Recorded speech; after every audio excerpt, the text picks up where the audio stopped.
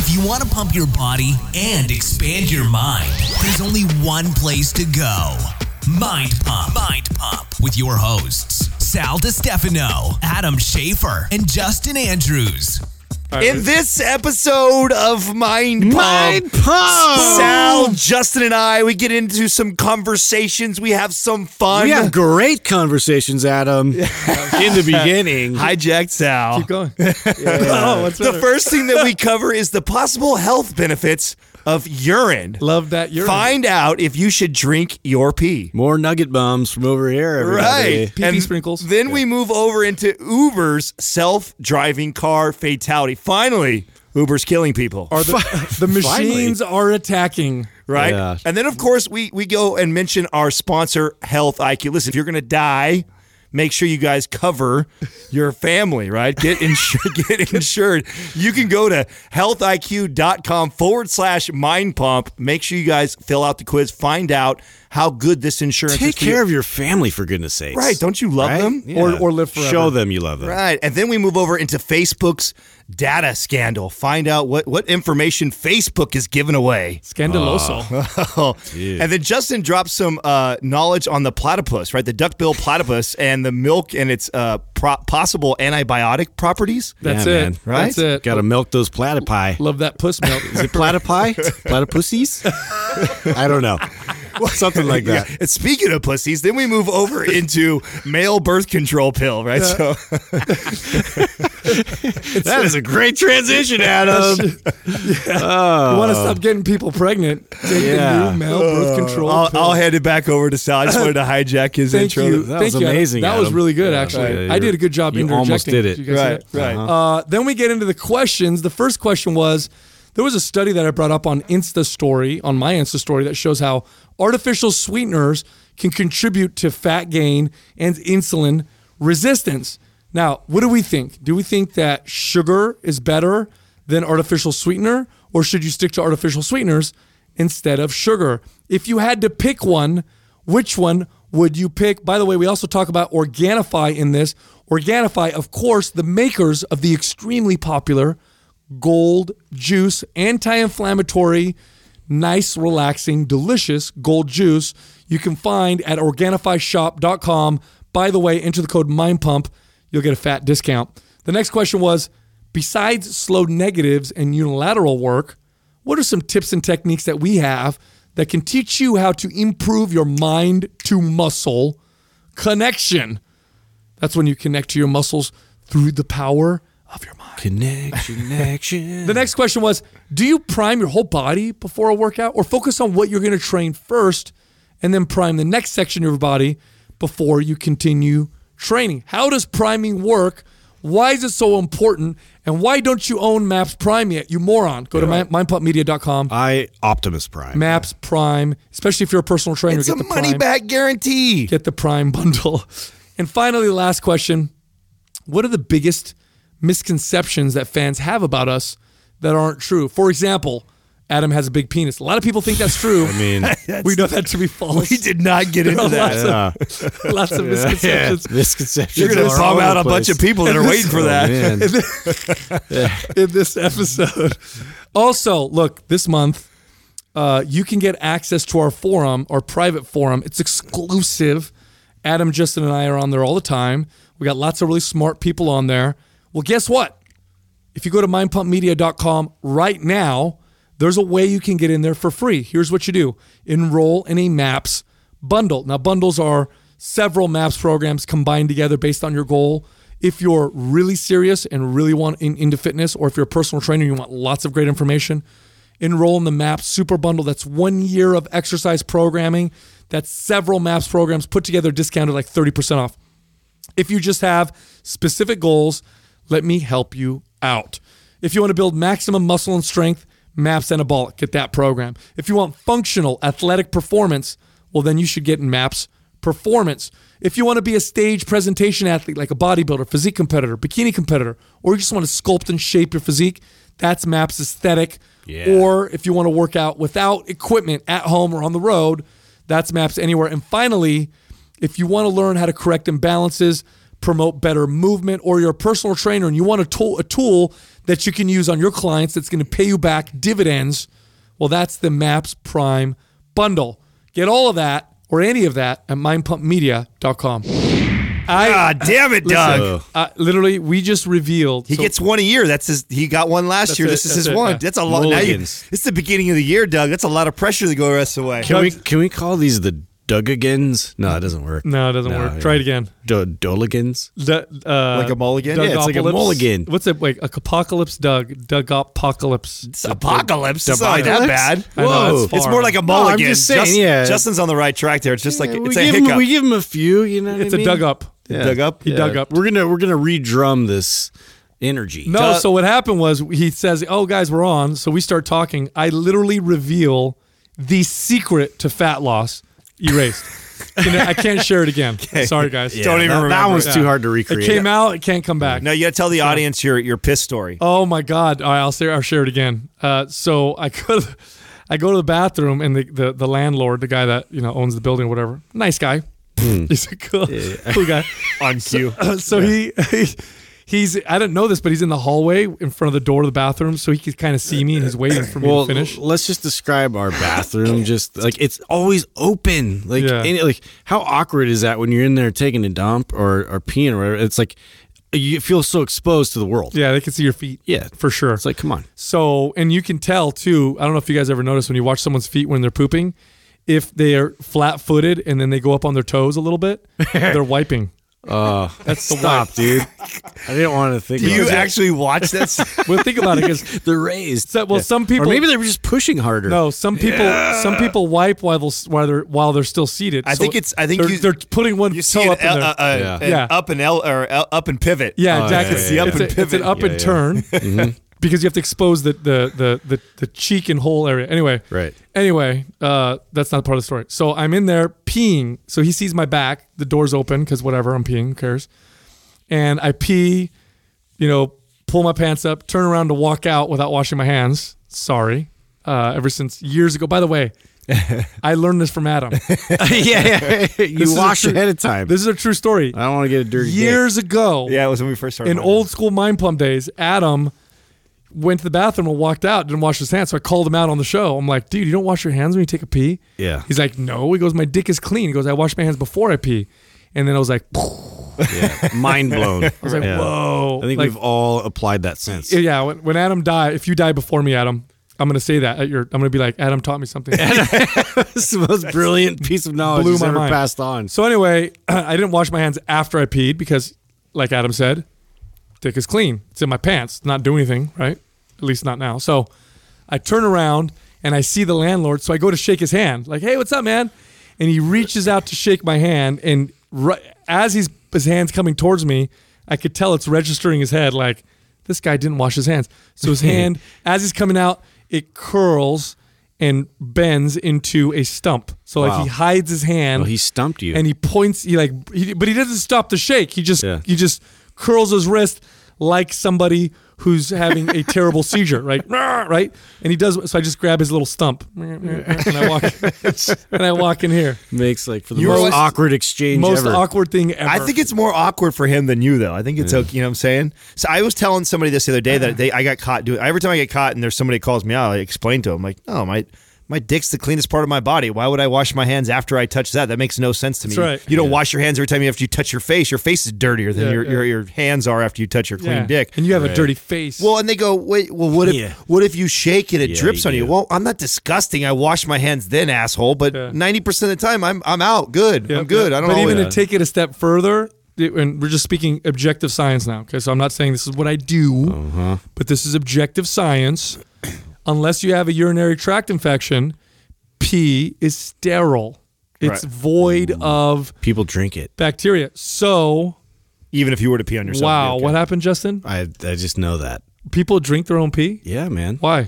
I think there's some wacky people out there that have ideas that it's like healthy To to drink your own pee. Well, isn't there something to do with if you get stung by a jellyfish, you're supposed to piss on we yourself? should look that up, Doug. It's like I know you're supposed to piss on yourself if you get stung by Well, a I know jellyfish. that, That's- I know right? that, but Yeah. I don't know Yeah. about Because drinking. it's clean water. It's a sterile. That's what it is, right? Or is there something special in urine that fights the stings. Dude, you're the science guy. Justin and I just work here. Listen, I don't pee on I jellyfish just know stings. like I only do it for hippie fun. ideas, and this is one of those hippie ideas I saw on like some taboo like show where they're showing some people's habits and they justify it as I saw on what's it called? What's the man where he does the Oh, the survival guy? Yes. What's his name? Fuck, I don't know. You know who it is? No, I don't. Bear Grylls. Yes, Oh, Bear there you Grylls. go. I saw Bear Grylls drink his piss Yeah.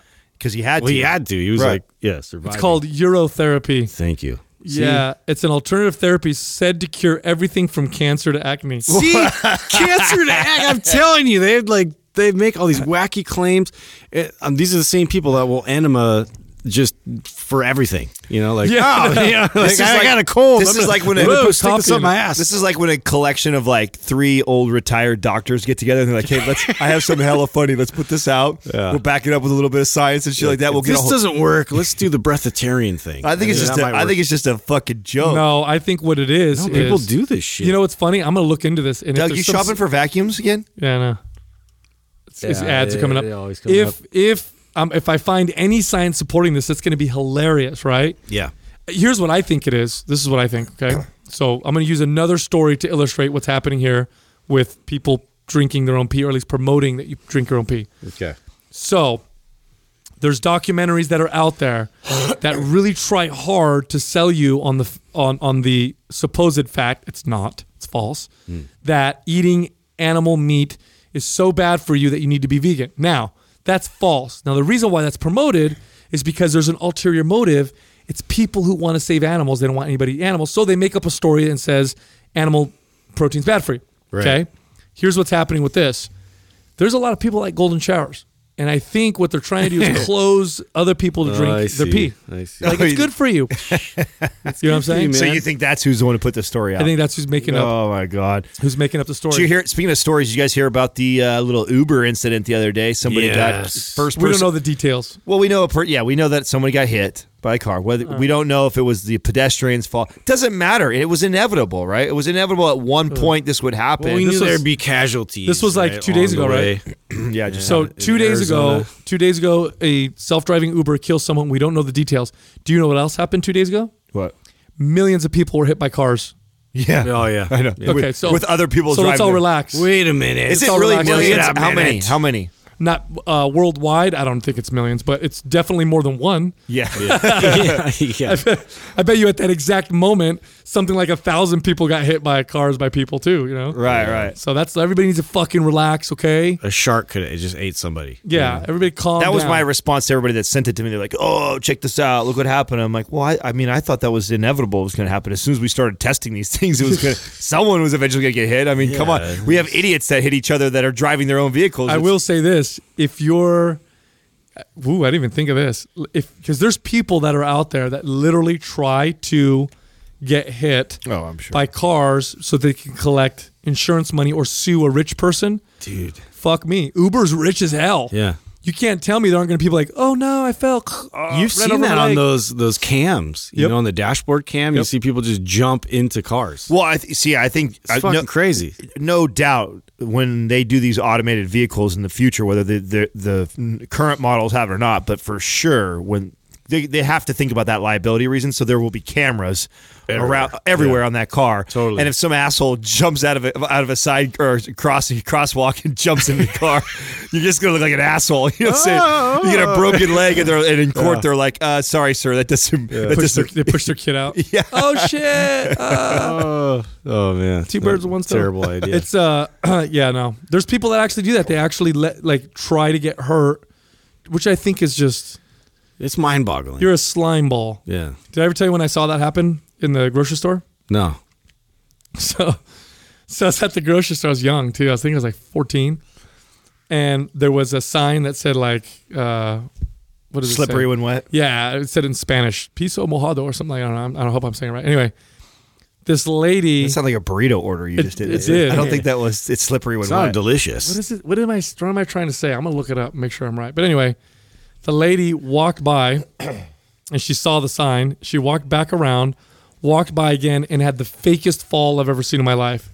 Like, Oh yeah. you ever see a comedian? She'd do like, "Oh." Yeah, she and all like slow and awkward. No. She basically like squatted down and then like fell like back. lean to the side. Yeah, and I remember telling my mom, I'm like that lady didn't fall unless she passed out slowly. She literally stopped and she like sat down and like legs up and hands up in the air. Oh God! You know what I wish? That's awkward. I wish that with somebody Right there. There's your. See, told you. Piso siesta mojado. Yeah, you're close. Yeah, I don't know. I That's said you're piso real mojado. close. I was right, dude. Everybody calm down. Hey, I know Spanish. I managed the 24 fitness. because you got one of the words. Yeah. So I'm on it. So yeah, I wish like people think karma means like you get what what's coming at. That's not how karma works. But I wish it was. I wish someone who pretended to fall fell down for real the next day and hurt themselves. That'd be cool. That's fucked up, bro. Why? Don't you think that'd be cool? What do you know? How do we know it's not like that's like this is their last resort, right? Like this is the primal instinct to survive. That made me feel bad. They have kids to feed. Right, they have kids to feed. They have everything. They're like, you know what? I'm going to sacrifice my own body to get some money for my kids, and I'm going down. At least they'll we're have going a good down life. today at Save Mart. Speaking of your children, we're supposed to do a mention here for Health IQ. Good idea to get life insurance if you have kids. In case you try to do one of these spills and you fucking go down. Don't go that route. Yeah. Right. Go this route. Right. Yeah. Let's get insured. Leave your funny with your money, your family, excuse me, with money and not with bills if you die. Yeah, and if you're going to attempt one of these slippery when wet caution signs and falling and then hurting yourself, make sure you got your life insurance first. Damn. Although, yeah, we don't condone that. No, not at all, man. Have you guys been getting? I haven't got anybody that's taken the test lately to see how they've done. When we first did that, the very first Health IQ commercial, we kind of put it out there, and there was a ton. There was a few people that surpassed, the numbers you guys were putting. Oh, our numbers? Yeah. I wasn't trying. I think. Yeah, I know. I think they studied like Doug. I made it realistic That's so what- people that's what could you said. Doug, pass Doug it. beat us too. Yes, if it was too high, that would just be a deterrent. You know what it is? Can I tell you what happened? What? The questions I got wrong. Sal copied Health me. IQ got them wrong. I got them right. Yeah. So it's actually I got 100%. Health IQ is the one that got 97%. Oh, yeah. Their test is almost You gotta 100% accurate. you got to fix your fitness information. Health IQ. Just kidding. Dude. No, I don't remember what it was. It was Did you guys see what happened with Facebook?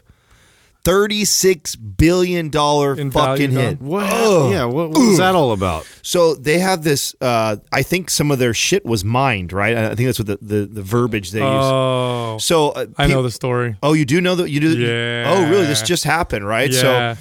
So I'm going to read it to you guys because there's a lot of info on this. Facebook stock took a beating yesterday, falling nearly 7%, which was it's a $36 billion hit. Market cap following 50 million user a 50 million user data scandal.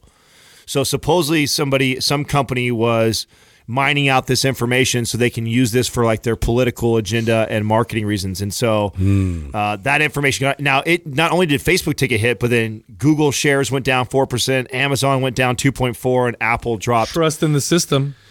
So what happened was there's this company, UK-based company that does Like Cambridge Analytical. yeah, and they do Yes. political campaigns for people. Right. PsyOps. Yeah, and they said that, and the way they sold themselves, and they helped Ted Cruz get elected and someone else, right? So they were effective. And what they said is, hey, we got this special sauce where we can figure out the psychology of the people you're trying to sway, and we can advertise to them better. And by the way, this is not new. This is fucking politics, okay? Right. Let me just be clear. The last presidential election surpassed $1 billion to get, either Trump or Hillary elected. So that's a lot of fucking money in a short period of time. So don't think for a second that they're not spending at least hundreds of millions of dollars, if not most of that money, on figuring out how to convince people to vote for their person in all ways possible. So they've been... Politics is a great way to understand human psychology. If you see the way politicians talk to people and whatever, that's all planned and structured, and because they understand human psychology because there's a market for it for them, right? So anyway, this company, what they did is they created this app that you downloaded on Facebook. Now, when you got the app through Facebook, through the app, they got all your information. They were able to get all your Facebook information, your likes, your friends, your whatever, which is against Facebook policy. You're not supposed to be able to do that. So Facebook found out, apparently, this is the story right now, and this company said, oh, we didn't know that we did it, or that we didn't know that this was wrong. We deleted all of it and we're not using it. We didn't use it. We deleted it all. It doesn't even matter now. Evidence they is have the information. So evidence is coming out that they didn't delete it all and they use it all. No So shit. really, it's not that it's shady in the sense that this is what they've been doing forever. It's shady in the sense that they went around Facebook's policy, or they broke Facebook's policy, and were able to easily do it and mine all this information. Now, here's what you need to know, and this is why it's scary. This is why I have a thing with Facebook. It is voluntary, so you are voluntarily doing your own shit and stuff like that. So it's not forced, and I get that. But if Facebook were a country, first and foremost, it'd be one of the most populous countries in the world. They have over, how many billion users do they have now? a few. Yeah, It's over 1 billion for sure, right? Yeah, I think it's over maybe. 2. Yeah. So it's one of the most populous countries in the world, and by far, nobody comes close. Not any no spy agency in the world Has as much information. Not the CIA, as the Facebook KGB, does. No, not no. the Chinese Communist government. 2.2. No, but 2.2 billion.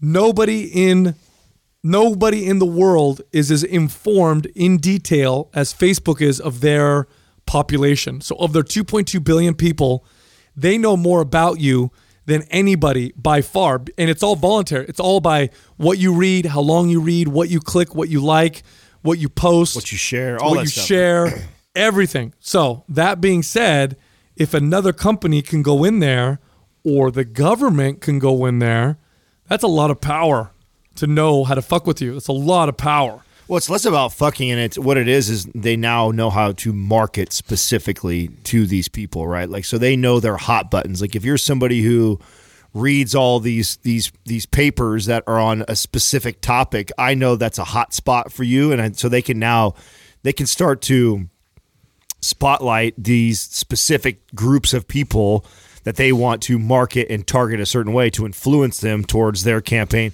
and or to sell you something. I mean, that's what we're seeing right now. I mean, It blows my mind the way stuff follows you around now, like with all the social media platforms. Like if you've liked something on Instagram and on Facebook and on Well, that's the reason why it was engineered. It's like, it's silly to me that people think it was like the infrastructure of it was just for user interaction. You know, like, oh, cool. Like, this is where I can talk to my Thank you, friends. Facebook, for creating such a cool platform for me.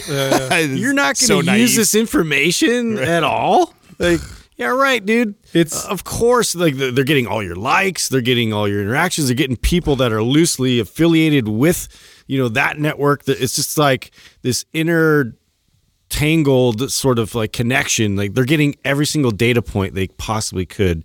That's why it's so powerful. Like over even Google just gets search terms. They get like they don't things have nearly as much. Not even close, dude. This is on a personal level. So it is very interesting to see where Facebook goes, because it's like, was the NSA was already tapping into this shit, since day one. Yeah, so. I know, and everybody's pissed off that some politicians had information to sway. There's no force, by the way, but to sway users. Nobody's angry that the NSA steals this shit all the time and has the power to throw your ass in jail forever. Right. I'm interested to see what's going to happen when, like right now, it's kind of the wild, wild west with Facebook and everybody that used to do like Google words and shit in the past have now moved over to Facebook because the cents per click, what it's costing, it's so much cheaper and it's more. They took all that business. Away they from just Google they AdWords. swooped it up real quick. So what I'm wondering is when it becomes the most dominant platform for marketing and advertising, like, what are we going to see prices look like? I mean, advertise on think about it's going to be more powerful than advertising on the Super Bowl. Yeah. The Super Bowl is so amazing because you have X amount of people that are watching that on television that day. But guess what?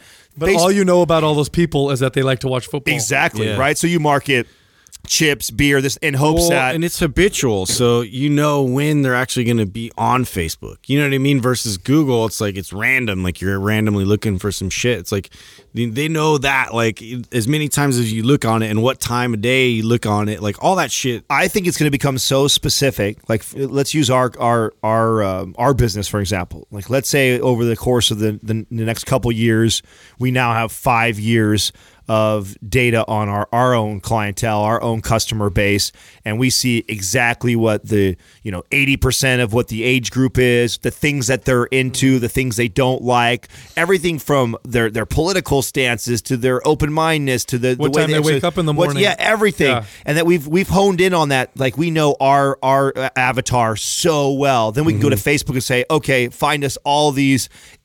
Fitting it to a T. these are the people that tend to buy Brilliant this for thing, companies. create that or whatever. Yeah. And then That's exactly what it does. yeah, that's So do you guys remember the movie Ex Machina? Yeah. yeah, Okay. great Yeah, it movie. was an awesome Right. movie. And that movie's about this AI robot that is superhuman-like sexy. and extremely intelligent. Yeah. And incredible movie, right? Great twist at the end. But there's a part where the guy figures out that this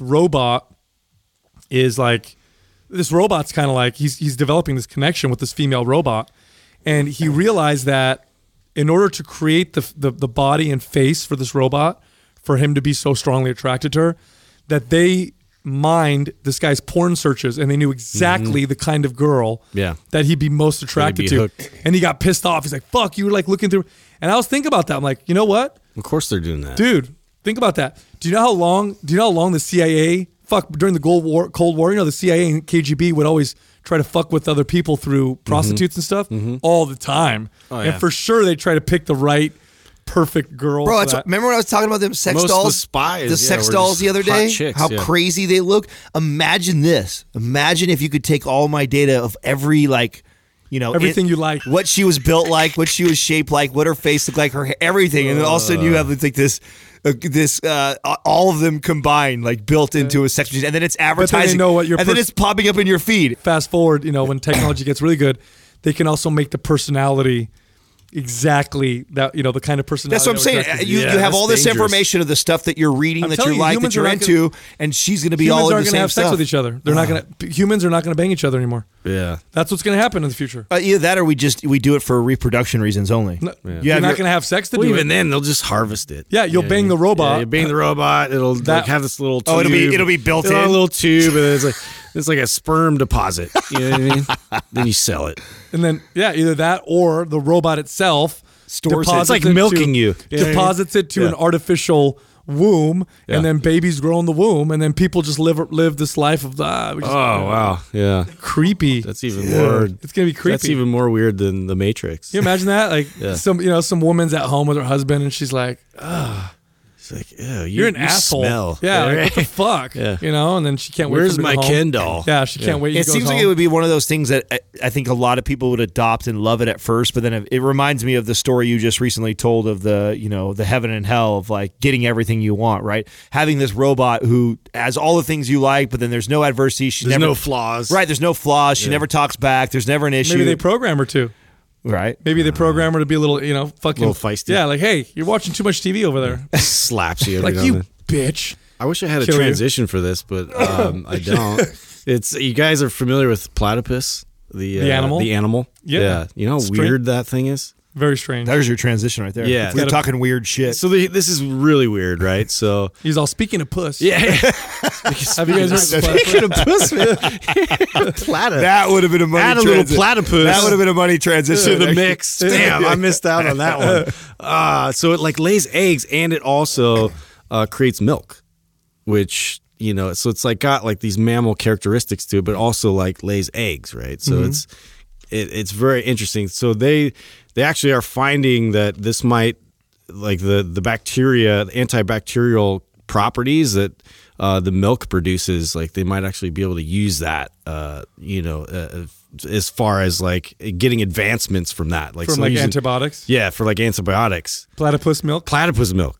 What is so very- unique about that again? Because it has. Well, what's unique about the animal is it seems to be like There's a different weird- animals combined. Yeah, there's a weird kind of a protein that they found, this like unique like protein that's like all spiraled that has very unique characteristics and properties to it that they're studying right now. It's an Australian animal. They have all the weird animals in Australia, by the way. It's like, yeah, so they're Big like, of spider. course, something weird out of this. They're studying the milk right now to find new ways to approach antibiotics. Have we found anything yet? I mean, is there any like anything? They said that there's promising leads, in that direction, but it's just weird. Wow, I'm reading it right now. Science alert. The milk of Australia's weirdest animal could help us fight antibiotic resistance. Mm-hmm. So apparently there's something in their milk that's got antimicrobial protection that they're trying to look at and say, okay, why is this so effective against bacteria, and how come bacteria haven't evolved to overcome it? Interesting. Yeah. Platypus milk. That's the worst. That could be the worst thing that happens to that? platypus. Ugh. Yeah, poor platypus. What if it's all good, dude? I don't know. Maybe it is. Probably is. It It's doesn't all even have sweet. teats. I don't know if I've ever seen one before. I'm trying to think if I've seen one at a zoo before. Have you guys seen one before? In a platypus? Yeah. I think I saw one at. Is there a difference between is it a duck-billed platypus and then a platypus, or the same thing? That's a good question. Are Yeah. they? That's a good question. I don't know. I have no idea. Oh, look how cute they are when they're little. You know? What the fuck? You see that squirrel with a cat face? That's Photoshopped, Adam. It's just Did you see good that? Photoshop. Yeah, At least. antibiotic resistance is scary. Yeah. I don't think people realize that, and this is by scientists are calling this a potential catastrophic. It's a big problem in epi- looming problem. like a catastrophic epidemic. What is? Say that again. What? Antibiotic resistance. Resistance. Oh. Yeah, Because of how much? I mean, when did it get really popular, and when did we really start taking them like crazy? we've been taking it like crazy for decades now. Forever. Yeah. That's what I mean. When? That's what I'm asking. Well, you. Do you know, like, is it fucking 20 years ago, 40 years ago, 60? It wasn't more than 50 years ago. I know that. Penicillin was when was penicillin invented? 1940 40s? something. Maybe Doug can find out. Yeah. So we've been using antibiotics for decades, for a long time. Which that's not a long time. It's not a very long time to see how all the adverse effects. I think we're just now starting to see a lot of the bullshit from it. That was my point of asking you that. If it's something that's only been around Let's since see. 1928. Ooh. 1928. Yeah, off. Yeah, so, but antibiotics, I think it was just an inject. That's when he discovered it. When it was turned into actual medicine might have been a little bit later, but nonetheless. Oh yeah, you're right, Sal. Look at 1942. 1942. 1942, the first patent. Boom, bitch. Oh, yeah. You thought I was wrong for a second. I believed in you. Here's the thing. Bacteria evolve very quickly. So you're right, it's not a long time, but for bacteria, that's enough time. Bacteria evolve fast because they multiply. So the faster that something can multiply and die, theoretically, the faster it can mutate or it can evolve. And so think about it this way. You have an antibiotic that kills most of a bacteria, because when you take an antibiotic, it doesn't kill all the bacteria. It kills most of it, and then your immune system tends to do the rest. But those bacteria that survive are the stronger ones. They reproduce, and so on and so forth. So over the course of decades, antibiotics, we've had to phase some out and introduce new ones and new methods because bacteria just stop responding to them. Now we're running out of antibiotics. We're literally running out of antibiotics where we have no answers. People are dying right now of staph infections that we have no Because the antibiotics don't work. nothing It's that not we responding. have. Yeah. Nothing that we have works. So you're in the hospital, you got fucking staph infection, they have to cut your leg off because they're like, we can't. That's crazy. Yeah, we can't kill it. Or if it travels up into Now, your, is that just for some cases, or is this in general? What do you mean? and for Like, so not all staph infections are turning into an amputee, right? no, some strains, some types of Is it more the type of the infection, or is it more that this person has already taken so much antibiotics it's for not the person, it's just the bacteria now. So, and we're seeing this much, more and more and more, and this is the result of us just overusing antibiotics in our food, in our feed, in our animals. And so and people don't talk about this. When we talk about like, oh, how is the human race going to end? Asteroid, nuclear war. This is up there. Yeah. Maybe not end, but you want to talk about Like a super virus or something. Yeah, coming well, not a through. virus. Not, but even bacteria. Yeah, like the bubonic plague killed fully 1/3 of the known world or the world that was infected. 1/3. Imagine that. Imagine right now of everybody you know, 1/3 of them dead because of an infection. Well, we could be headed down that path if we don't figure this out. And so what they're doing is they're looking at all these natural antimicrobial, compounds. One of them, you like what you said, Justin, which I didn't know was platypus milk. Another one is cannabinoids. Yeah, cannabinoids have been shown to be effective, and I can't remember which one. It might be cannabichromine. I'm not sure which cannabinoid, but it's one of the cannabinoids found in marijuana. one of them has been shown to be effective against antibiotic-resistant staph. Right, so this could be a huge thing. That's great. Yeah, one of the reasons why I invested in marijuana stocks back in the day. I remember a while back there was some article about cockroach milk. What was that? Like the properties? I thought that was a joke. Protein. Okay.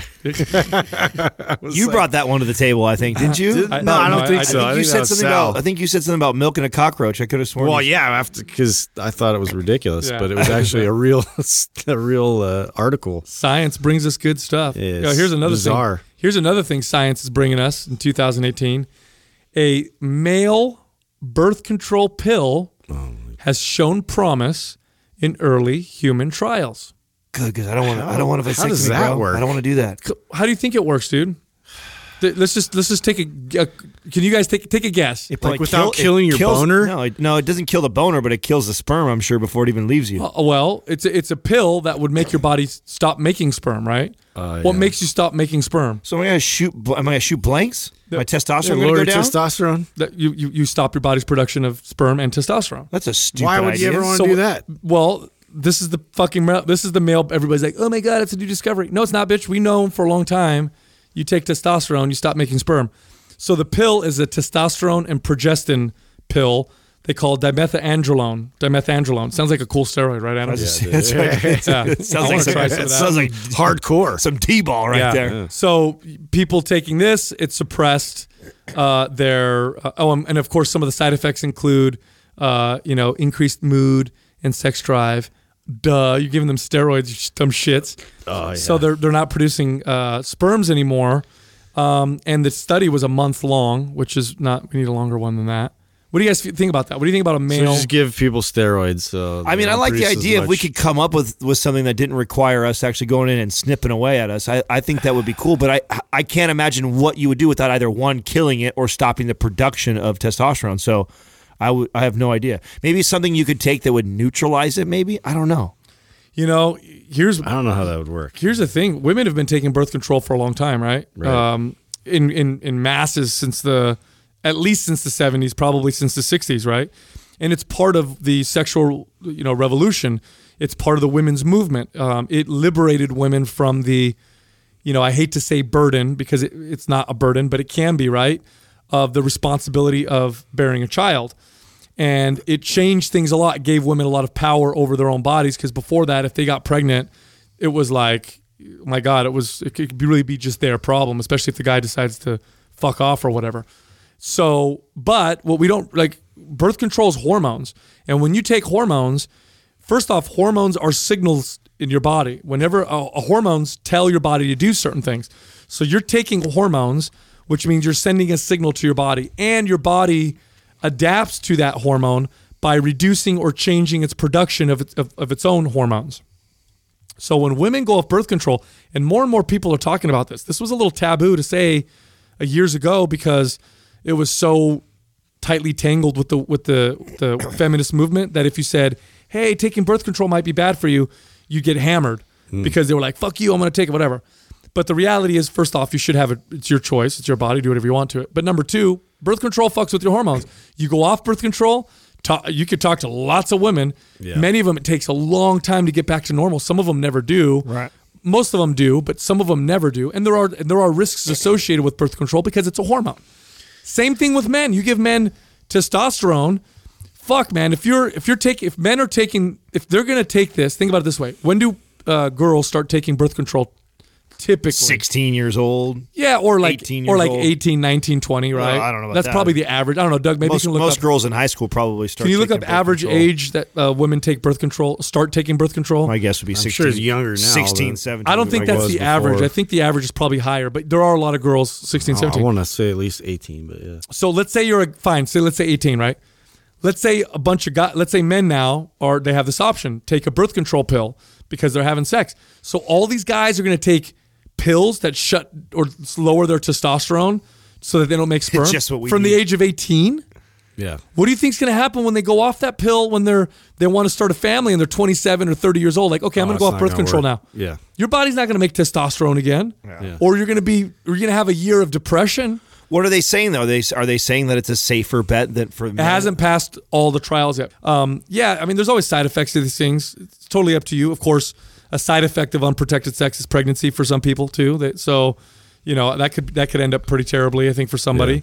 So we just need like a little. I just think people like need, a little cap that goes on the head instead of that full condom. Just a little cap that hugs it really well, and then it has the little shower cap. Yeah, like a little shower cap, just a little one, just right over it. So and you it has feel it on the rest of it, right? And it has like the spermicide, so as soon as it hits it, it's killed no matter what. And then it's just like right on its little smile. That technology's yes, I agree with you, Justin. Yours smiles. Yeah, it smiles. Yours That's does weird. it. Huh? Yours Bruno. does it? Mine's angry. Oh, that's it talks sometimes. He's got teeth, I can too. make it talk. He's got little teeth. Justin. He's all pissed off. No, it's you know what? I mean, maybe I'm getting old, but fuck, man, you got to teach kids to be a little bit responsible. I don't know. Be responsible. Pull out. Yeah, but now it's like wear a condom or don't have sex. Unless you're. I don't want any more kids, and so now I'm like, I guess the only thing I could do is go get it snipped. Yeah, or just pull out. You don't do the pull out method, dude. I don't trust that method. You know what? I trust the method. I don't like it though. There's nothing worse. I feel uncertain about I've that always method. thought my buddies that are like you that do that. I think it's so weird to me because the best part of the orgasm is being inside when you have that. You're cutting yourself short. Yeah. If you do the pull out method consistently and you're good at it, Yeah, it's safe. It's actually pretty good. Sure, it can be totally It's actually safe. not bad. You know, It's not I bad. think it can You'll be. still get an STD. So you gotta, I don't want to make sure I give the right You get advice. tested for that. Like, I don't want some kid to listen to this. Sal said pull out. Oh God, Bird, save us, please.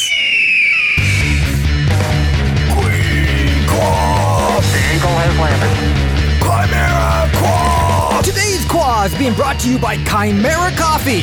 It's the only coffee that is infused with all natural nootropics for a cleaner, calmer, and more focused buzz without the crash. Click the Chimera link at mindpumpmedia.com and input the discount code MINDPUMP at checkout for 10% off. It's the motherfucking Quah. Eagle has landed. Quee-qua. First question is from Martuz Brela. Based on the study Sal brought up on his Insta story, do you think that sugar could actually be less detrimental than artificial sweeteners, including aspartame and sucralose? Do you think consuming sugar in moderation could be a better choice than artificial sweeteners for performance, health, and mental You picked clarity? this question. Let me, this is a perfect opportunity for me to address something I've been wanting to address anyways. Okay. This same question, word for word, was sent to me in my DM. Oh well. Yeah, and I already answered it. So I want to answer this for our audience, Oh, yeah. but I also want to tell our audience right now, it's inevitable at one point it'll be impossible for the three of us boys to be able to answer every single DM. Right now, we take a lot of pride on making an effort to do that and push really hard.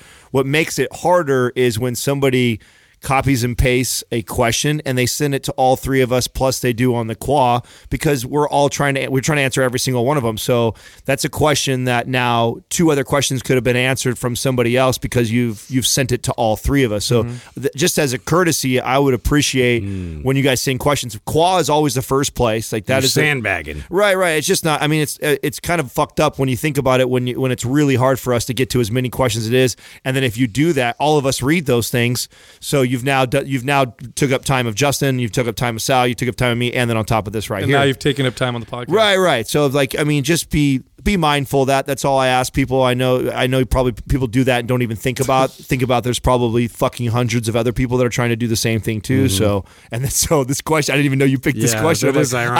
I I recognize this question too. I fucking literally answered this question. It's What'd you say? It's verbatim. No, absolutely. Natural sugar is going to be the better route 100% of the time. But even then, you got to be careful because that will sneak up on you too. Like it doesn't take what's a tablespoon of sugar amount to? Like Makes the medicine go down. Sorry. Sorry. all right, Mary Poppins. My bad. Nobody knows what that is on the podcast here, know, too. this is Except for my like 40-year-old chitty friends. chitty bang bang. That's You know, right. I was like, Right, what the hell are you talking about? Yeah. But so it's all the stuff that came out on artificial sweeteners. It used to be sold to us that it's a healthier alternative for somebody who's trying to lose weight. It's a great way for them to have something that's calorie free or lower calories because it's artificially sweetened. But I'll tell you something right now, those things are addicting as fuck. I find myself more addicted to artificial sweeteners than I ever felt to real sugar. And it's just because they've made it super hyper palatable, and it's like 20 or 200 times more powerful and strong as sugar is. So to your brain, it sends off this it's like what would be ultra sweet. What would be better for you to have 1 or 2 cups of coffee or snorting a line of cocaine? It's like it's that strong in comparison to regular sugar, and so you're way better off having real sugar. Artificial sweeteners are like cocaine. I did that post. Do you remember I did that post like 2 years ago? The little baby. Oh yeah, man, the baby snorting a line of cocaine. Oh my God, I forgot you did that. You posted that hella early in Mind Pump days. did. Yeah, I was always doing edgy shit to catch attention. It was like a little baby, and there was a mirror and fucking cocaine in front of it. I attached some study to it about artificial sweeteners. Somebody and sugar. got mad. They're like, "Why don't you stop the baby instead of taking a picture of him doing drugs?" Adam, what kind of a person are you? Watches a baby do cocaine. How dare you? Want to see what would happen? You know, here's the thing. I hate questions like this. I hate the which is better, both suck questions. Like, hey, what would you rather get, kicked in the face or punched in the face? Like, well, here's the thing. Context matters with a question like this. And what I mean by that is, let's say the biggest health issue you have is being overweight. That's the biggest health detriment to you. And cutting or switching to artificial sweeteners means you're going to cut, 400 calories of sugar out of your diet. Therefore, you'll lose weight. And can it promote weight loss in that way? Yeah, it can. The side effect of that being better health because now you've lost weight. Does that mean that the artificial sweetener was better than the sugar? In that context, perhaps it does mean that. What if that doesn't make that big of a difference? What if instead of choosing either or, you do neither? We kind of are in this situation where people want their cake and they want to eat it too.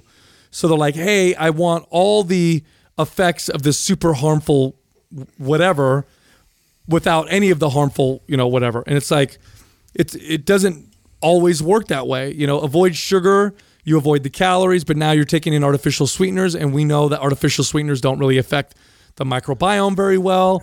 We know that they could produce or promote internal gut inflammation, which down the road might not be a good idea. We know that artificial sweeteners also promote fat storage and epigenetic changes in your gut, which may later down the line make you less healthy.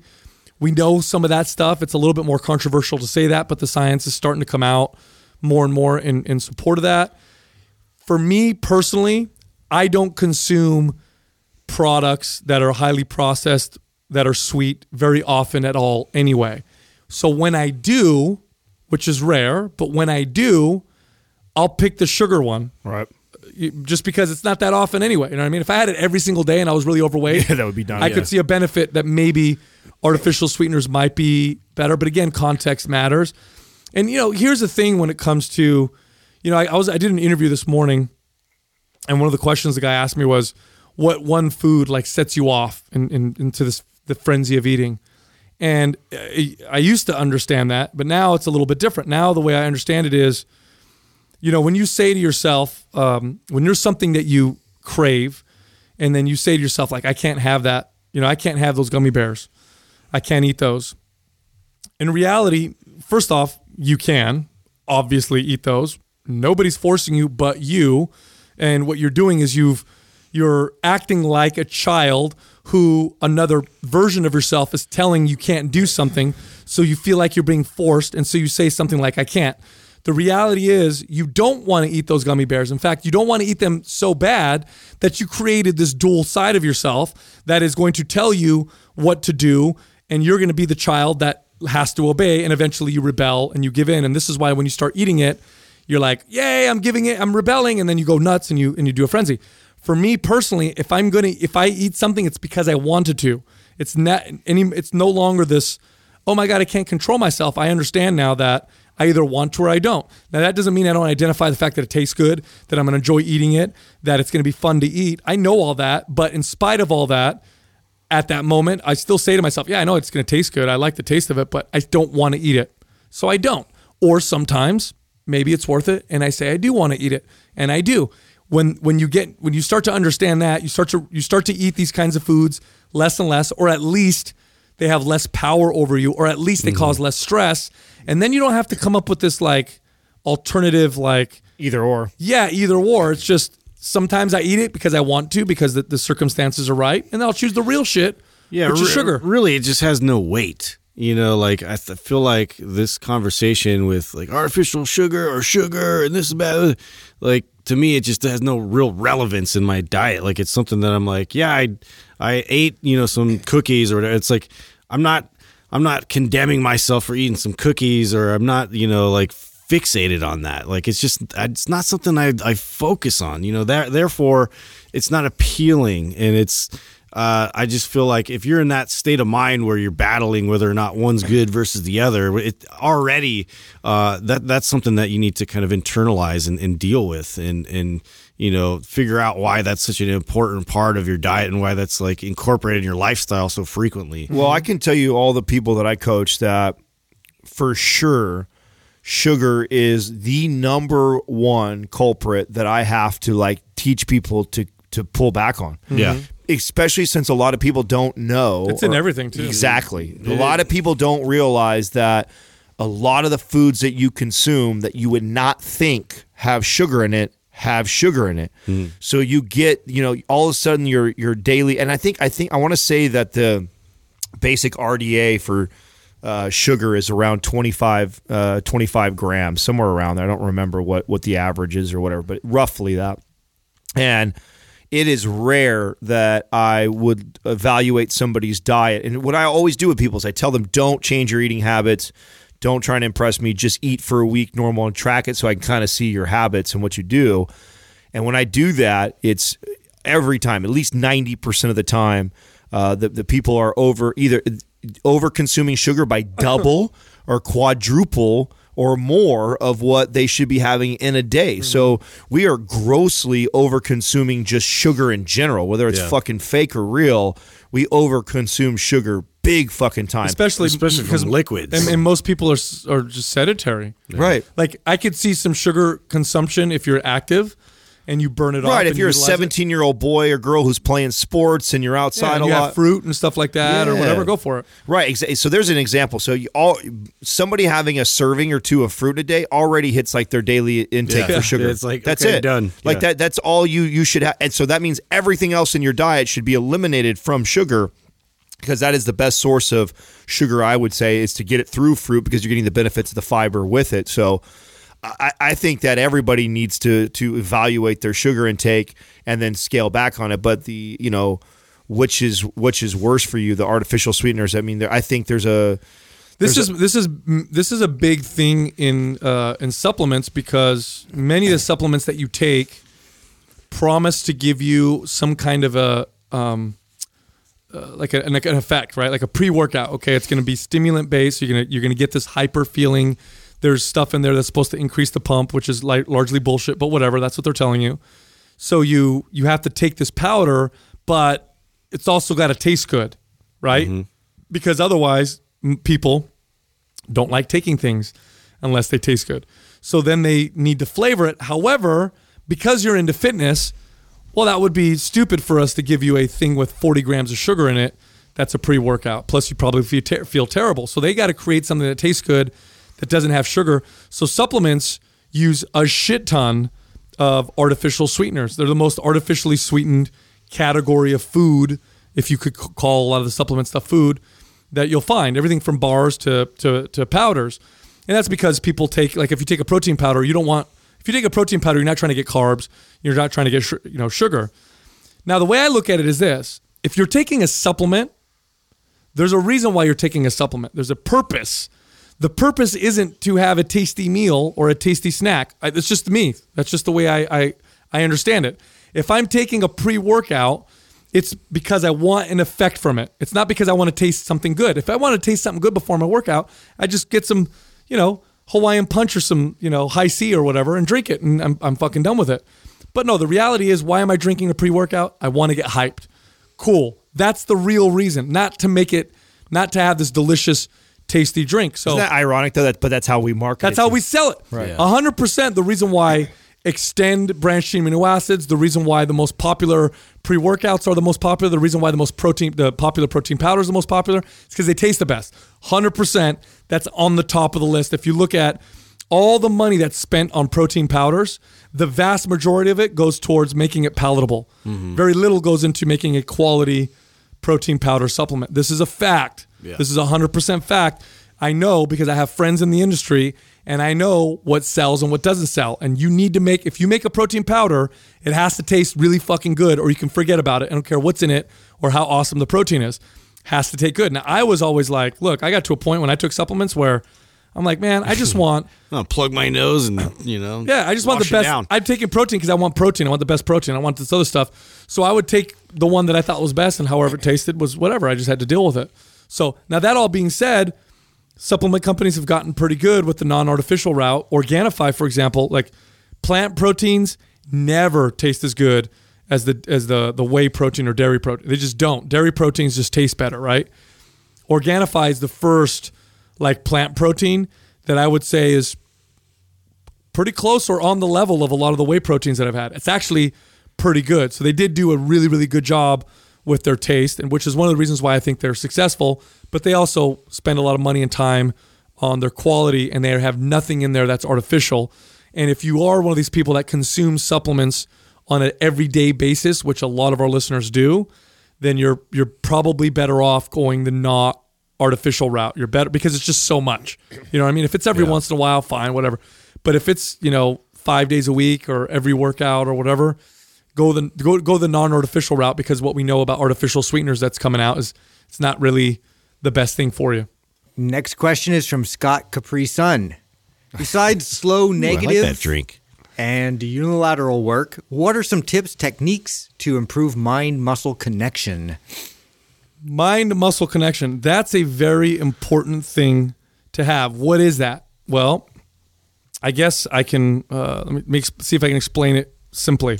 It's the ability to fully extend and fully contract a given muscle that you pick, that you choose you want to flex. So Motor unit recruitment. yeah, so bodybuilders will say, Or control a muscle through its full range of motion. That's another way to say it. yeah. So like if I want to like do a pull down, and I don't have a good mind-muscle connection, I can still pull it down. I'm still going to activate the muscles that are doing it. But if I have a really good mind-muscle connection, let's say with my lats, I might even be able to pull the bar down without activating too many other muscles, or at least weakly You activating. can like compartmentalize it that way. yes, and bodybuilders are incredible. Yeah, at they're this. probably the best at this. This is why I'm a big fan of isolation exercises. It's a great role. Right. For a majority of this podcast early on, I think we kind of poo-pooed on a lot of isolation exercises just because I think a majority of people are missing the big compound lifts. And I think we all agree that most people will benefit the most from incorporating more of these types of lifts. But man, some of the best I ever felt as far as being connected to my body, being able to develop muscle, no aches and pains, was when I was bodybuilding, when I was doing all these isolation exercises that were these small movements where you're focusing on just a couple muscles, a small muscle group, and trying to contract and move it. So there's a lot, and I think this person already noted what unilateral work. So I think unilateral work is incredible for this. Well, it's interesting you guys bring up the bodybuilding angle, but even still, like now, even going through the FRC, like they completely have the beginning of it is to understand isolation first, isolating each individual joint. And so they make a point of that, is like that's where they build off of that. And so that's that you understand how to articulate and control the joints, and the function that they're supposed to produce. And so it's very important. It's very important to establish that first, and then we start building off of that and get into the compound lifts. So God, you actually just said something that really was kind of mind blowing right there. Was that maybe it's in our best interest to learn to isolate each muscle or joint, like you're saying, and control the joint through its full range of motion through isolation type exercises before moving to compound lifts. Right. Because you're Well, right. Think about what you did as a trainer. I'm sure you did this. If Yeah, you we saw all did someone, that. Yeah, you did that. Like you had a lady and she's trying to do a standing squat, and you can tell, oh, your hips aren't firing the way they should. What's the next thing you do? Right. You go and you have her prime her hips or whatever, fire her glute muscles so that they can activate more as she does a squat.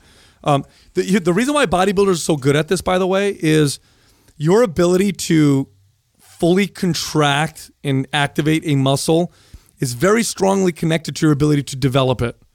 So if you have a poor connection to a muscle and it's not really doing everything that it can, then it'll be very difficult to develop that muscle. So you'll find yourself doing barbell squats, and let's say you have a poor connection to your quads, which is rare, but let's just say you do.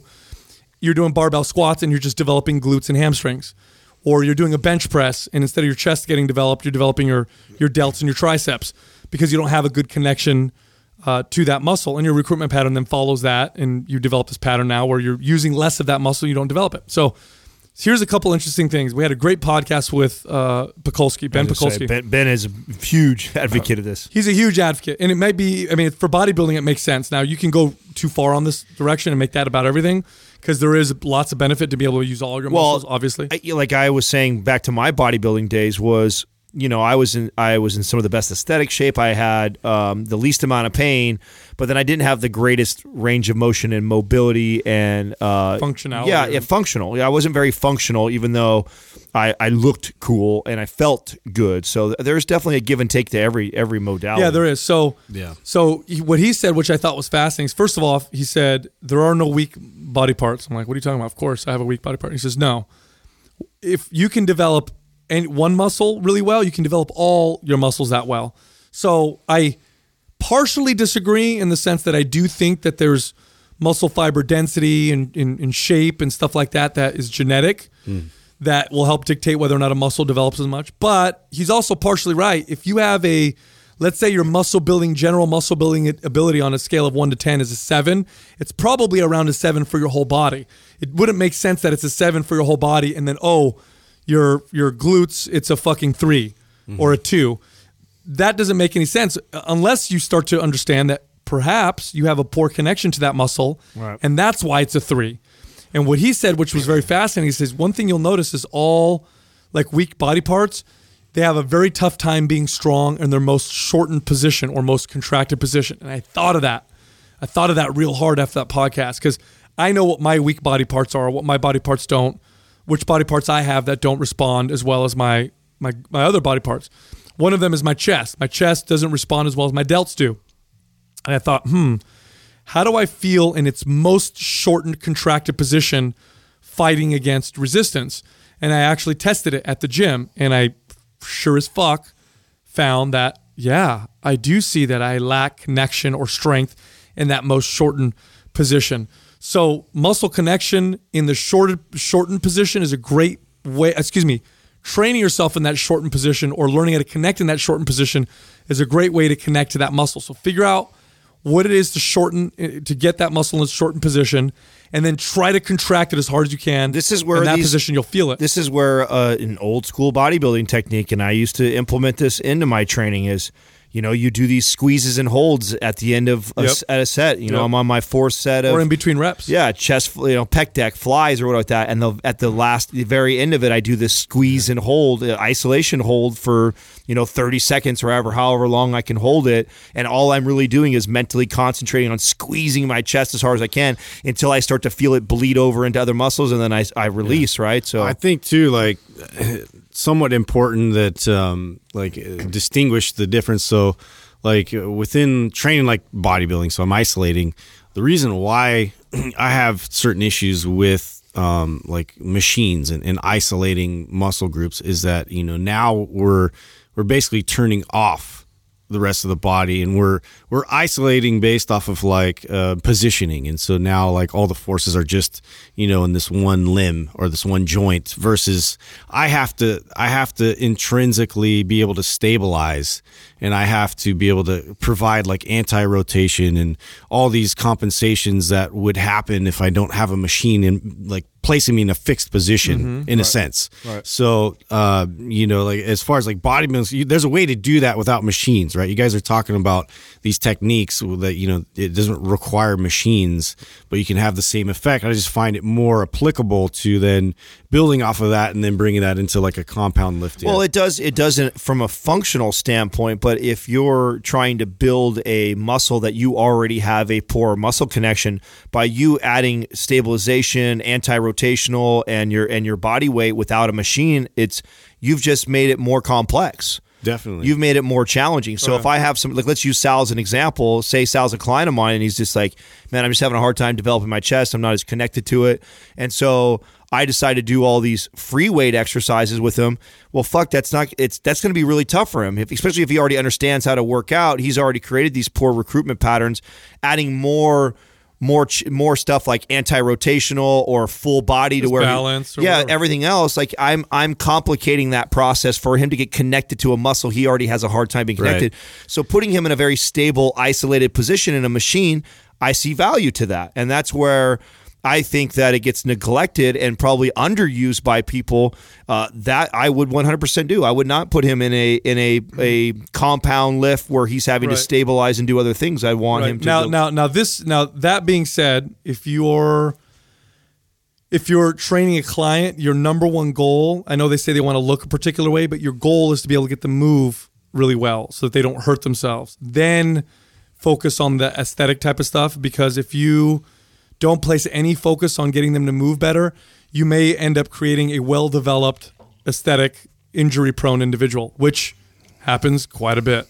You see this quite a bit with the guy in the gym that's all developed. You see it a lot with guys in the gym that are like what we would call like a weekend warrior bodybuilder, right? The guy who hits chest, chest and biceps always, but misses legs every now and then, isn't doing core, isn't doing right. He's hitting kind of the beach muscles all the time. Like that's really gonna fuck you. And if you're doing all machines, but I mean if you're training like a Ben Pakulski or like I think I was as a bodybuilder, there's not very many muscle groups that are getting that are not getting touched. It's just getting them to move all together in right. It works ways. synergistically together, right? I mean, that's ideally you got to be doing something functional in there, but it's all valuable. It's all valuable. That's the thing. Like isolation movements. Yeah. In a correctional standpoint, if I'm trying to correct an imbalance or movement, I use isolation movements quite a bit.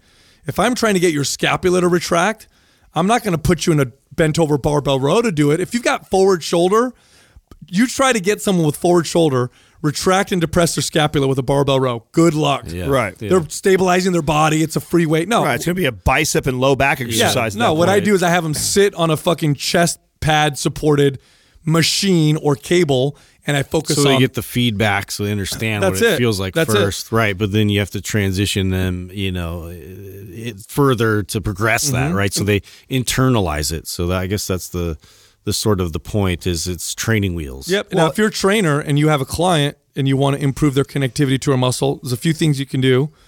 Put them in a stable situation where there's less for them, like Adam was saying, less for them to worry about. Machines and cables are great for this. Number two, use a mirror. Many times if someone can see a muscle that they're trying to activate, they can feel it. That's why so many people have such a tough time activating their back muscles because they don't see them. So sometimes you could use a mirror if possible, and you could tell them, watch your scapula pull back. Now watch. You also have to understand the function of the muscle. So if the muscle's job is to, depress the scapula, well, then you focus on depressing the scapula. The third thing is touch the muscle while they're moving it. So they have that feedback. They can feel it. Your finger on it helps them, that does activate help. it. Yeah, a lot. Like I've had a lot of clients really like, wow, I feel a lot more responsive, and just an external stimulus like that a lot of times is what was neglecting because I didn't even know how to turn that on. So unless it's their glutes, or inner thigh, I think it's a little weird. Then do you feel this working? You'll get fired. Oh, we're not supposed to do that. Yeah. No, sorry. All right. Yeah. Next question is from Prime and Glory. Do you prime your whole body before a full body workout, or focus on what you will train first then prime the next section of your body before you continue training? I wonder if we're all the same on this or different. Well, so here's the idea behind effective priming. Now, can you prime an exercise? Yes. Can you prime your specific body? Yes. Which one is a priority? Your body. So what I mean by that is there are specific movements I can do to prime the average person for a bench press, okay?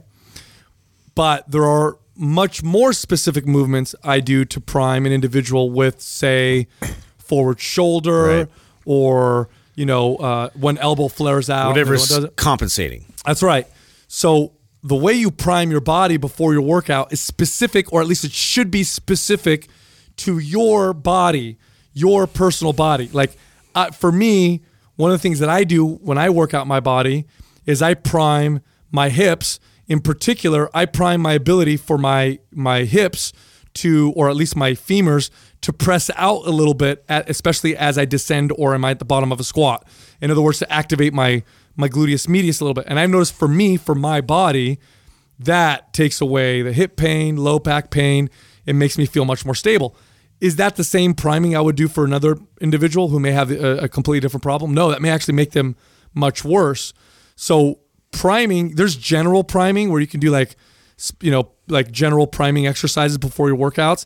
And that's really, that's super generic. It's better than nothing, but it's super generic and and like anything that's super generic, it's not going to be not even close to as effective as priming your individual body based on how your body moves.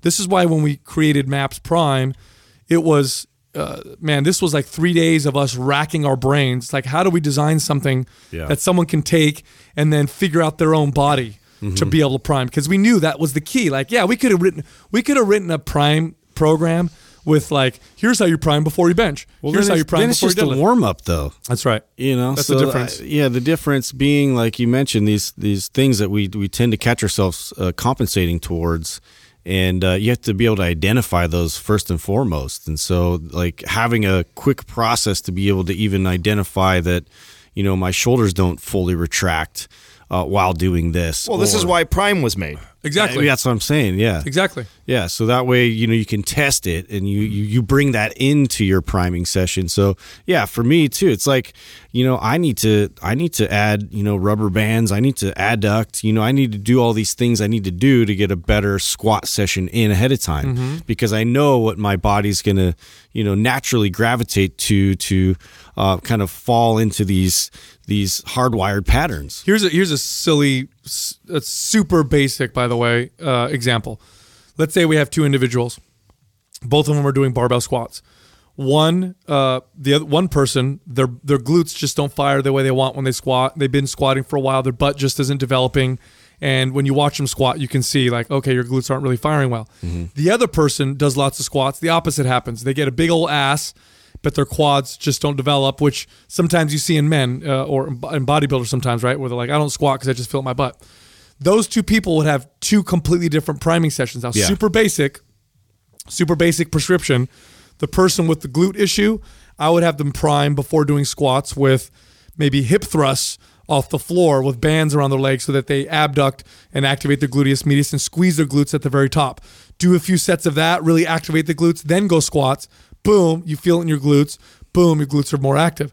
The other person, I may have them do leg extensions or sissy squats or something to really feel the quads squeeze and contract so that when they then go do their squats, now they're feeling their quads fire the way they should and they're not so reliant on their hips. No, I agree. So if you're paying attention to my Insta story right now, I'm on day 4 of my kind of journey back, and I'm sharing, my priming exercises, my sauna and red light protocol, and then what exercises and movements I'm doing. And the way I look at it is, especially being 36 years old, I've got a fucking ton of things that I need work on. Like I need ankle mobility, I need better hip mobility, I need better shoulder mobility. I'm starting to get this forward head now with all this damn phone time.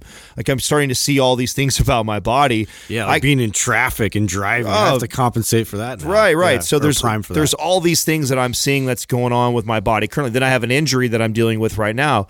So what I'll do is like I pick, and you'll see right now there's normally 2, 3, 4 prime movements that I'm doing, and I look at it like this sliding scale. Now in a perfect world or an off day, what I do right now, I'll spend a whole hour doing all these types of mobility drills and movements and priming, or what we call fortification sessions. But then when I'm actually getting ready to do a lift, right, I'm going to pick like the 3 biggest ones that are making the biggest difference on me, or that I need the most right now. So you see me using a lot of mace and Indian clubs right now. I'm doing my wall presses, which is just like our zone 1 test. So I'm doing a lot of the zone 1 test because I'm starting to feel my rounded shoulders and forward head really bad, even to the point where I've had to regress it and get on the ground and prime it. And then I'm doing a lot of combat stretch because of my ankle and my Achilles. So there's a lot of other. I'm not doing any of my 90-90 right now. I'm not doing any of my lizard with rotation. Those are all big. Those are big nuts or bolts for me. But what I'm doing is I'm focusing on the areas that I know will help me the most right now, and then I'll build upon that. Then I'll start to add more into my arsenal to where I'm starting to do these other movements. But 100%, I'm not thinking about, oh, okay, I'm doing these clubs or I'm doing this wall press so I can get a better bench. And so now, I think I do because of that. I think because I get my shoulders in the right position, I think I get right into my bench press, and I think I have a better bench. But I'm not priming going like I need to get the most out of my bench. I'm priming my posture because I know I'm not in really good alignment because of what I do all day long. And so I think really priming should be more about your body. Where are your biggest deviations? Where are you fucked up the most? Addressing those in that order, and then of course applying all the other ones that could carry over into improving your bench, improving your squat. I mean, it's a good point too, because like your body inevitably is going to need like tune-ups, right? So like depending on what your patterns have been established because of a change of work or environment, you have to kind of assess all that too, and that's why it's good to revisit the testing process and then see kind of like how that could have all changed a little bit. Oh, bro, it's I'm kind of tripping out on this right now because I've lost all this muscle, put on this body fat, become really deconditioned where I'm at right now, and then I'm coming back to moving again as far as exercise is concerned. And the 90-90 and the deep squats and doing all that stuff, those were like must for me before. But I actually, because of all the hard work that I put into that, I've created these really good recruitment patterns. Stronger in that now. Yeah, and it's comfortable. I can get right now in a baby position and sit there all day, no problem. I don't feel stiff. I don't feel tight. And so something that was a staple in my priming and my off days and my mobility work has now become a secondary movement for me because I've done so much. But I have noticed that because of the time on the planes and the car and on the phone so much during this downtime, I'm getting forward head. I can feel it. Like when I go do our zone 1 test, fuck, man, getting my neck back. Yeah. Oh man, it's been very, very obvious to me. Pulling that nodule in the back of your head to the wall. What an issue that is. That traction. Yes, it's I've seen a major difference in that. And so sure, now I have one area that's doing better, but then I noticed this. So, I've completely flipped my priming on its head based off of what I think needs to be addressed the most. And I think that is the idea of MAPS Prime, was to give you guys the tools to simplify it as easy as possible so the average person can take this test, break it up in zone 1, break it up in zone 2, break it up in zone 3, and then give you some just actionable items for those specific areas if you fail in those zones. It literally is a test you need to be revisiting. All the time. All the time. And your body changes. Yes, 100%. I tell you what, if you don't prime, if you're not priming your workouts now properly, and then you learn how to prime your body properly and do your workouts, it is there is no comparison. It is night and day, completely different in terms of the feel of your workouts, how you feel after your workouts, and how quickly you progress. It's that big of a difference, and I just took it for granted because as a personal trainer, I did it for my clients. Well, especially if you're not 19 years old. You know what I'm saying? If you're 19, 20, you may not, at this point in your life, like you may not see as much of a difference, but bro, you start pushing 30 plus. It's a game. It's no longer a game changer. It's a game changer, and it's a necessity for me now. Now it's like I have to do these things before I train, and it makes a world of a difference when I do. And if I neglect it, it makes a world of a difference. Next question is from Tim Sharon. What are the biggest misconceptions fans have about you that are not true? That are not true? A lot of people think Sal's really smart. Yeah. Totally not true. Yeah. Totally not. This whole time he always has All computers. pre-selected information. Justin and I get all the information for him. We provide it, then he reads it off. That's right. Just reads it off a teleprompter. This whole time you guys thought he was hella smart. Hold on, let me look it up on the internet. Okay, here's one. There's this weird misconception that I'm not good at sports. I'm like best athlete. Do people actually believe that? No, that's not. That's actually a true one. That's a true one. Have you had one? I'll go because I could think of something that was. It used to bother me when we first started. I remember we talked about this on the show a long time ago. We early on we got coined as the nerd, the ego, and the what was Justin? Fuck if I know. The nerd, the ego, and the athlete, or what did they call you? Hey, call me something. I don't remember the other guy. Maybe it was the other guy. The quiet guy. The other guy. But so I so I don't know what it was, what caused it. I'm sure. What caused people to call you the ego? Yeah. No, I mean, I came off as this egomaniac. Yeah, and it's statements like that probably didn't help the cause, right? Yeah, right. Exactly. So this is what happened was early on I became known as like this egomaniac and coined as the ego on the show, and I think that it's so ironic because it couldn't like this is where I'm most read. Like you want to talk about like what I'm into, like psychology, neuroscience, understanding all that stuff. Like I'm very fascinated in that topic. I pride myself on being somebody who's very self-aware. And so to coin me as like this egomaniac guy is kind of funny to me because I think it's really the opposite. I believe that I believe I'm extremely confident, and I think a lot of times confidence gets misunderstood, or people think that it can be arrogance or can be cockiness or can be ego. But no, it's not at all. I've always been a very confident person. And I think that was a lot of people have this idea of me, which is also why, too, a lot of times when I meet people in person, I think they go like, oh, you're not what I thought you were going to be like. I think people expect me to be kind of like this cocky, arrogant guy. And again, it couldn't be further from the truth. So no, I don't think we'd work with you if you were. No, for reals. Right. I don't think any of us would last if we all had, we had asshole egos, or like serious, for real dysfunction. Right. That's what I mean. If any of us were egomaniacs, I think, and we all are leaders, type A personality, but nobody possesses that, unhealthy narcissism or egomaniac. Like nobody's like that at all. I don't think it would ever work. Again, it wouldn't last. Not in this kind of a right. So I know that's the first one that comes to mind because it was an early one that I remember. I can think of one for Mind Pump that is a misconception, and part of it's our fault because we joke around, we laugh, and all this.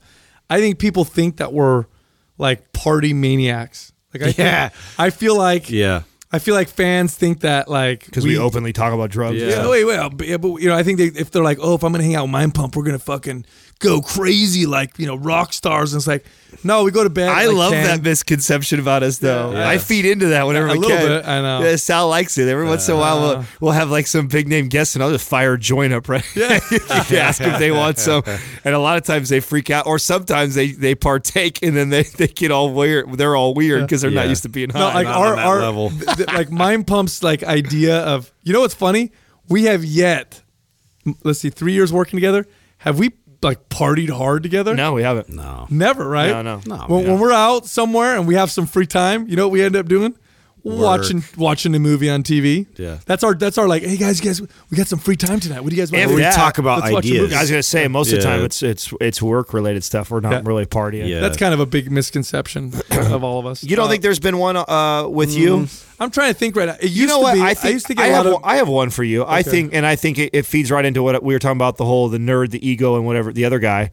I think that the whole nerd thing, I think you're not a real nerd. I think a lot of people, when you think of nerds, that they attach this like awkward and you're not that at all. You're somebody who exactly, an awkward bookworm, just not somebody who's really social. You don't have hardly any traits that I think the typical nerd would have at all, and I think that people call you that, or we say that about you, but I don't think that's true. Well, today, this is why I didn't say that one. I think it's because today the name nerd has a different It's got a different meaning Well, it's than it become did. kind of cool. That's Yeah, why. when we were It's kids, not a bad thing. Yeah. When we were kids in the 80s and I 90s, used to get wedgies and thrown in a locker. A nerd was like nobody wanted to be a nerd. That was like a leper. Like you did not want to have. It typically meant you were socially awkward. You did something really weird, like you picked your nose or whatever. Nobody wanted to hang out with you. And then also you were probably really smart. So that was one of the other things that was part of being a nerd, right? Today, being a nerd is like you're just really smart or you're really into something. So now they'll say you're a nerd, and it's kind of become cool. So now if somebody says I'm a nerd, like if it was 1985, I'd be like, well, fuck you, man. But now I'm like, oh, cool, thank you. You know, because it's kind of, and plus like the powerful people today that we all like think are awesome, like Elon Musk and Steve Jobs and, you know, all these guys, they're all tech nerds or whatever, and they're cool. Yeah, I'll got one for you. Here's a misconception. Although people know this now if they listen to the show, but this was a misconception for me for a long time. People would always ask me where I got my education. This used to happen all the time when I would train clients. I would train clients. They'd be my clients for like a year, and we'd have all these great conversations. Like, God, so where'd you go to school? Like, where'd you learn? I'd be like, Santa Teresa High School. Yeah. Went to high school. Like, what do you mean you didn't go to? No, I didn't go anywhere. So that used to be a misconception that I used to be embarrassed about, actually. Yeah. Used to embarrass me. That was a major insecurity for me for a long time. But then it became... Superpower. Yeah, it became something that I was like... Isn't that crazy how that is? That was a of. major insecurity. That was something you and I were very similar. I was super insecure that in my early mid-20s. But I think when that light switch goes off, that like, wait a second, I don't have to go to some university, continue to educate myself and grow, right? That I don't know what age that switch went off for me. And what I found too was that a lot of my buddies, the people that I was closest to, that actually pushed through the 4 or 6 or 8 years of college, when they were done, they were done. To stop learning. I got a lot of boys right now that have masters, even some PhDs, and they don't want to fucking touch a book. Well, They're I like- went through periods of that, Right. you know, and like to my kind of contribution, I hear you guys like bringing up books, and like I'm so like, to me, I'm like, I've read so many fucking books, dude. Like I got burnt out, you Right. know, and I was uninterested. I was not like ignited to learn, and the academic process just like totally killed that for me. And I'm just now Getting back to that. Yeah, just now kind of feeding it again and benefiting from it. But yeah, man, it was like I think that's a it lot was more a slow death for me. I think that's a lot more common than people think. At least in my circle, like I can think of a handful of friends right now that all have, you know, like masters, PhDs, or just regular degrees, and every one of them, man. Every one of them none of them are big readers. And my friends that are the biggest readers are people that are self-educated, that were like, okay, pick up and they go. And what I attribute that to is I bet I would feel the same way too. If you forced me to go through my early 20s and late teens into school where I had to read every single day and I had to put all these, I would just be like, as an adult, I'd be like, I'm done. I did it. I don't need to do it anymore. I could see myself pushing away from that and not wanting to. So it's kind of funny how that works. Well, there's this, I can't remember, I'm trying to look it up. There's actually a psychological term to describe a process of which, I'll give you an example. Let's say you're a writer for fun. You love writing. It's like your favorite thing to do. And then you get a job and you're forced to write. You're forced to write on a schedule. Your boss is like, write this article, write this, write that. You start to dislike the thing that you used to enjoy doing because you're being forced to do it. And then you end up not liking writing. This happens to a lot of child athletes. You'll have a child who's a prodigy in gymnastics or swimming or ice skating or whatever that shows promise and loves it. And then they are forced and they compete and they push them. And then the kid at the age of 16 is like, I never want to fucking do that again. And they stop forever. There's a real psychological phenomena here where if you're forced to do something for a while, you start to fucking hate it. And this happens with education all the time. Like Justin said, like you just get burnt out because you were forced because you had to. Although you love learning, obviously, Right. It's like you're burnt out by it because of that connection you've made with it. What do you think's your big misconception? What do you think? I was trying to think of it. Like I pretty much wear who I am on my sleeve. You know, it's kind of hard for me to distinguish like what the perception is of me. You know, I don't think a lot of people really know. I think who I am. You know, I think that might be the misconception is that like people kind of like think I don't know, like I don't vocalize like my points or my opinions or, as frequently for them. So it's like they don't really get as much of an insight about the way I think. I don't know. That's just me speculating. But like for me, it's always been like, I think one of the things is that I'm sort of introverted and I'm quiet and all this kind of stuff, which is not the case at all. No. Like I definitely, if I'm at a party, I'm like the first one talking to everybody. Oh, that's a great really point. good I think a lot of people would think that that's not true, which is 100% true. We've been places before, and Justin is by far as outgoing, if not more outgoing than any of us. Yeah, I'm very, very, very social. And Yeah. but it's the dynamic of like we're working for me too, and like I analyze a lot when I'm work mode. I analyze the fuck out of everything, and I listen to where it's going and the direction and like what your guys' points are, and you guys have really good points that I'm trying to like bounce off of, and then like I don't know, I look at it more as a team and like the flow of the conversation versus me like trying to interject all my points when it doesn't belong. Right. You know what I mean? So I think that people, if they understand me, it's like I'm kind of a role player in that sense, Well, I think that's an attractive quality about both you guys that I've always appreciated, is that nobody in here cares about being the front or the lead man or whatever. We care more about like the conversation or the interview or whatever that we're doing. We care more about the audience and how they receive it than we care about our own personal self-worth or whatever that we're getting out of it. So, and I think that you exemplify that. I think you're somebody who, I couldn't imagine a third person with Sal and I. Like they would just get gobbled up. But the fact that you don't allow that, I think is amazing, and I think that it's so cool. And I think a lot of times people think that like, oh, you guys never let Justin get a word in, or you don't. I'm like, no, Justin is who Justin is. Like, there's no who I am, man. Right. If he wants to trust me, if there's a topic that we cover that he has an opinion on, he's not going to be one person. Come right in. Yeah. It's like, I don't have any like reserve about that. It's just I appreciate when you guys talk and you have like, little debacles between the two of you. Like I sit there, it's fun for me, like I like to listen to it. Like I just like the fans. I don't know. Sometimes you get a little nervous over there. I feel sometimes when if I get fired up enough, I can look over at you. He doesn't know whose side he's supposed to be on. Well, that's the only part where I'm like, are they going to manipulate me again? No. To like one side versus the other? Whatever. You just pick at him every time. Like that awkward. Because he's smart. He always picks the right guy. The awkward YouTube moment where they made me pick Sal as the closer. I was like, fuck. Are you a sentimental person?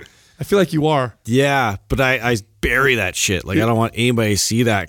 But I've seen you with your kids. I don't think you bury it as good as well as you think you do. Yeah. Who's the most romantic out of the three of us? Romantic? Yeah. Jesus. Sal, huh? Probably. Yeah, definitely. Yeah. I don't. Here's a he funny puts thing. rubber gloves on with his dishes. I feel like I could step that part of me up a bit. I don't know if that's true. You're from what I know of you guys and of how you talk about your significant others, you're both extremely romantic or respectful, and you speak very highly of them and openly. You hear that? I don't know if that's the. Well, she listens to the show. I'm sure she hears you say that shit every episode. I don't know. I mean, do you?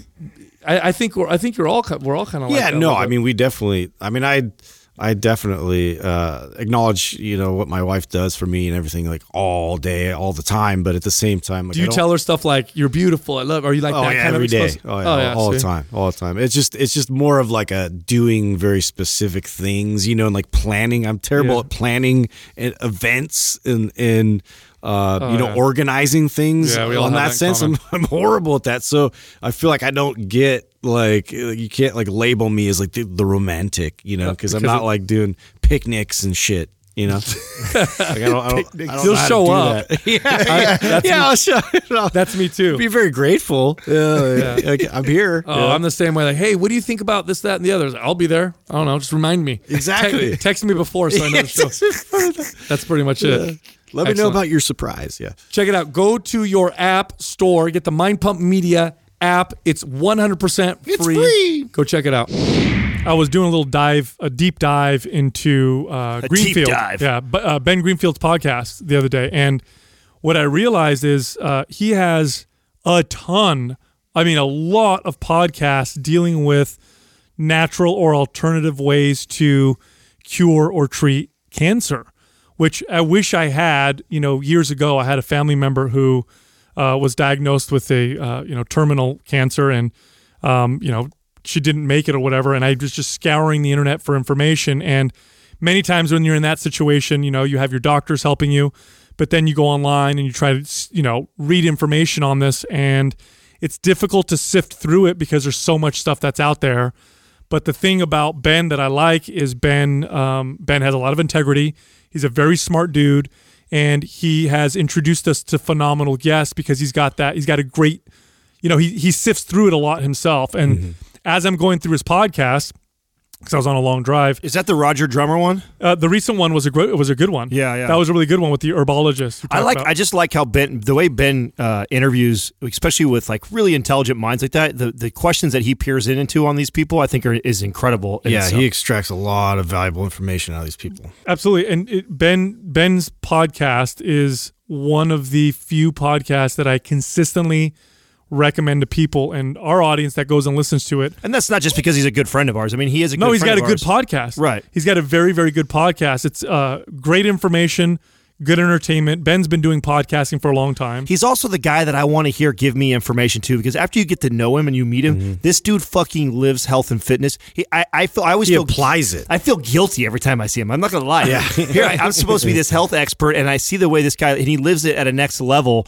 And so he's the person who I want to ask those hard questions on, especially when you're talking about like Chinese medicine, because there's so many people that when they present it comes off very woo-woo. Right. And Ben has a very scientific approach about everything that he does. So it's incredible to listen to him dive into some of these woo-woo type of people. No, it's I tell you what, if you like Mind Pump and you want more good information, the podcast to check out besides ours is the Ben Greenfield Fitness Podcast, 100%. Thank you for listening to Mind Pump. If your goal is to build and shape your body, dramatically improve your health and energy, and maximize your overall performance, check out our discounted RGB Super Bundle at mindpumpmedia.com. The RGB Super Bundle includes MAPS Anabolic, MAPS Performance, and MAPS Aesthetic. 9 months of phased expert exercise programming designed by Sal, Adam, and Justin to systematically transform the way your body looks, feels, and performs. With detailed workout blueprints and over 200 videos, the RGB Super Bundle is like having Sal, Adam, and Justin as your own personal trainers, but at a fraction of the price. The RGB Super Bundle has a full 30-day money-back guarantee, and you can get it now plus other valuable free resources at mindpumpmedia.com. If you enjoy this show, please share the love by leaving us a 5-star rating and review on iTunes and by introducing Mind Pump to your friends and family. We thank you for your support, and until next time, this is Mind Pump.